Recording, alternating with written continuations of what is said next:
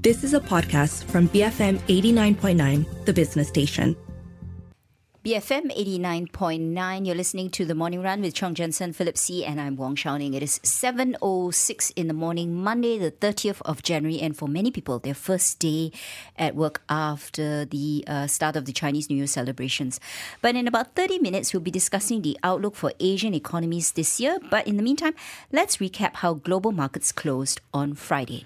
So all key US markets ended up. The Dow was up 0.1%, S&P 500 up 0.3%, the Nasdaq was up by 1%. In Asian markets, the Nikkei was up by 0.1%, Hang Seng up by 0.5%, the Shanghai Composite Index remains closed.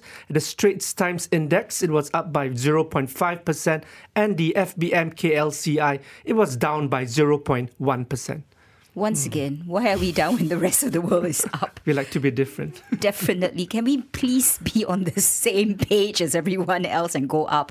But nonetheless, in terms of where international markets are heading, we have on the line with us Kingsley Jones, Chief Investment Officer at Jevons Global.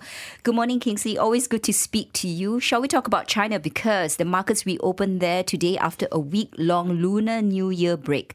What are your expectations for China this year? Even the Shanghai Composite Index is up, close to 6% on a year-to-date basis, and of course, Hang Seng up almost 15% on the year-to-date basis. I think, China should continue to do well this year. I mean, we've seen the simmering matter of the real estate crisis, kind of find its own level without any real collapse. And I think the Chinese government moves to finally relent on, COVID zero and open up, notwithstanding, of course, the outbreak of Omicron and the many deaths that resulted. I think at least they're trying to find a pragmatic path forward, and that's going to mean a lot of pent-up demand is released, as we're seeing. Anecdotally, it was a great Chinese New Year and the Year of the Rabbit for people celebrating, and I think that enthusiasm is likely to just carry us forward through this year, and that has obvious implications for the commodity complex. Here in Australia, we're seeing iron ore robust. We don't think that iron ore is going to have a breakout year this year, but we do think the battery metals are going to continue to do well off the back of the energy transition. So that's, lithium, copper, rare earths, and to a lesser extent, nickel and cobalt. And Kingsley, I mean, besides the commodity story, I think the consumer story seems also very robust. You see that, I think, data coming out from China that actually consumption activity and patterns seem to be even higher than pre-pandemic levels.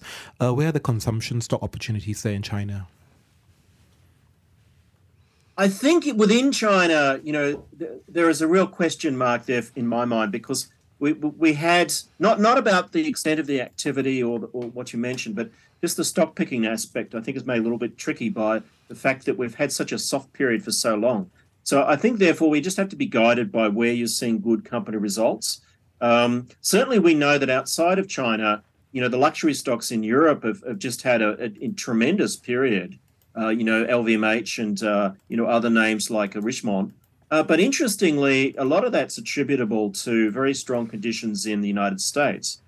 So in our mind, that suggests that notwithstanding the rate rises, conditions in liquidity in financial markets are probably not yet really tight enough to slow this demand. So what that means for China is, now that we've got the government actively moving to stimulus, I think the consumer sector is an excellent place to play.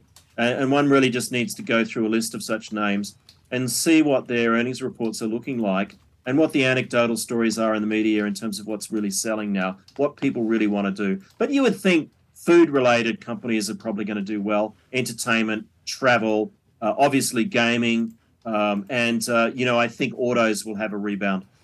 And Kingsley, aside from the Australian commodities, how do you see the normalization of trading relations with China impacting Australia's property sector, which is already taking a beating from rising input costs as well as higher lending rates? Well, firstly, it's obviously good that those trade relations are starting to normalise, because it got pretty messy there for a bit. But on the property sector, I'm not sure that we're going to see the sort of inbound Chinese investment that we saw before. And that's just for understandable reasons. The relationship got pretty acrimonious in the press there for a while. So a lot of folks are just going to stay away. I don't see the Chinese investor as a saviour for the present Australian property market. Indeed, we had the significant investor visa program for some years. That's still running now, but it's up for renewal, and it may not get renewed partly because of the politics. And just for context, of the 2,300 visas that were issued under that program, where if you invested $5 million in approved investments, which included real estate, then you could kind of earn a visa under certain staying requirements.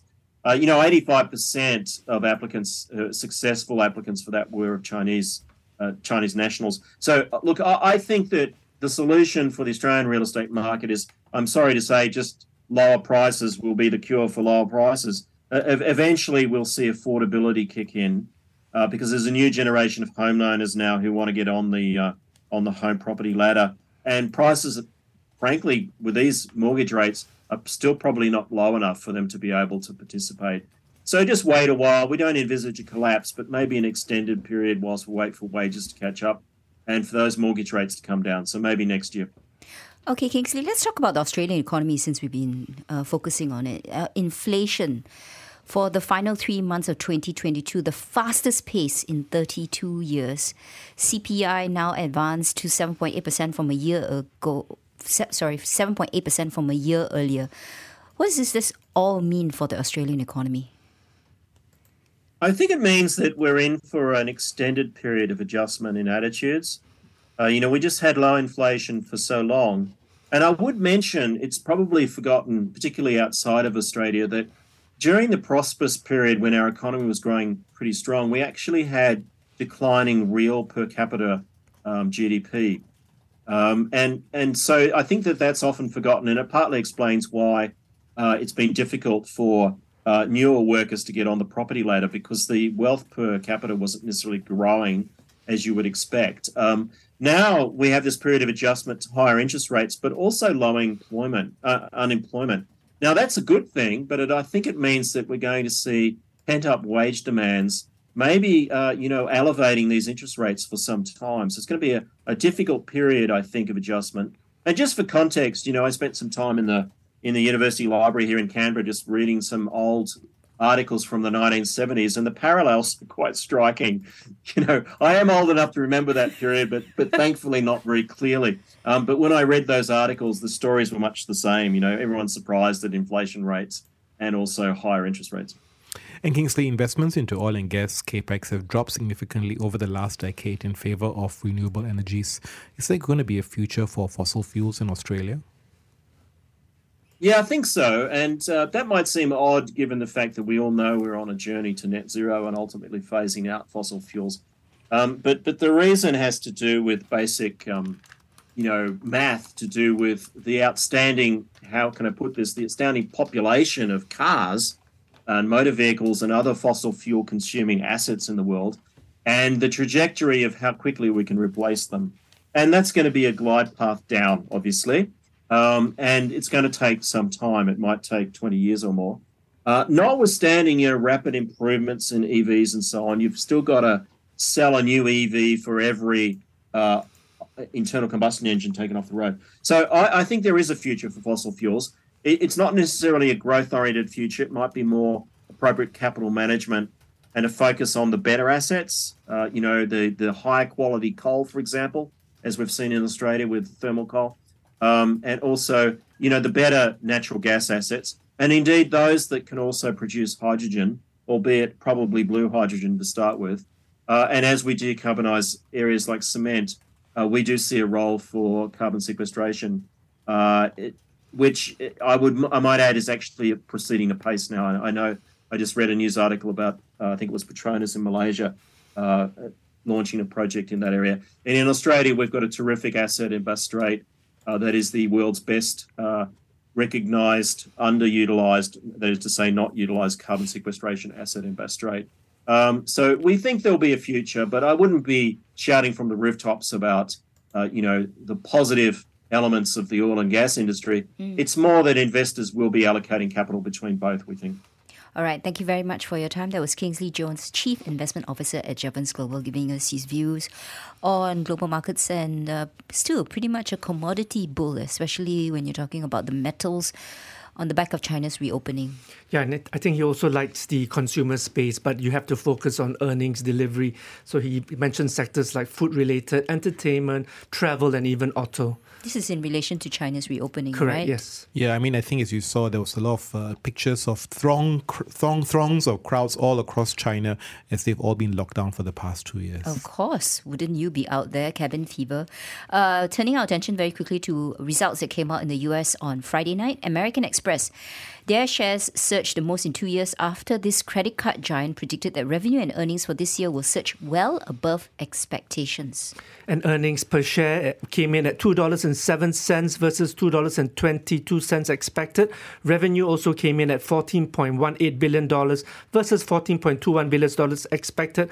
But the quarter had also a $1.03 billion of provision for credit losses, while analysts were expecting $949 million. And the move weighed on profit, which dropped 9% to $1.57 billion. I think three things that I think will affect Amex a lot. One is that they've actually tweaked the rewards on many of its cards, which actually have added new card holders. Number two, actually, it's also been the beneficiary from this rebound in travel and dining as a result of this pandemic recovery. But I think the third part that distinguishes it from other cards is that it really focuses on the premium segment. And this segment seems to be more resilient relative to the other mass market segments out there. Yeah, and it will be interesting to see whether, if you're a businessman or you basically work for a large MNC or corporate, you might be spending far more, right? Because you'll be traveling a lot more. And will you be charging it to your corporate card?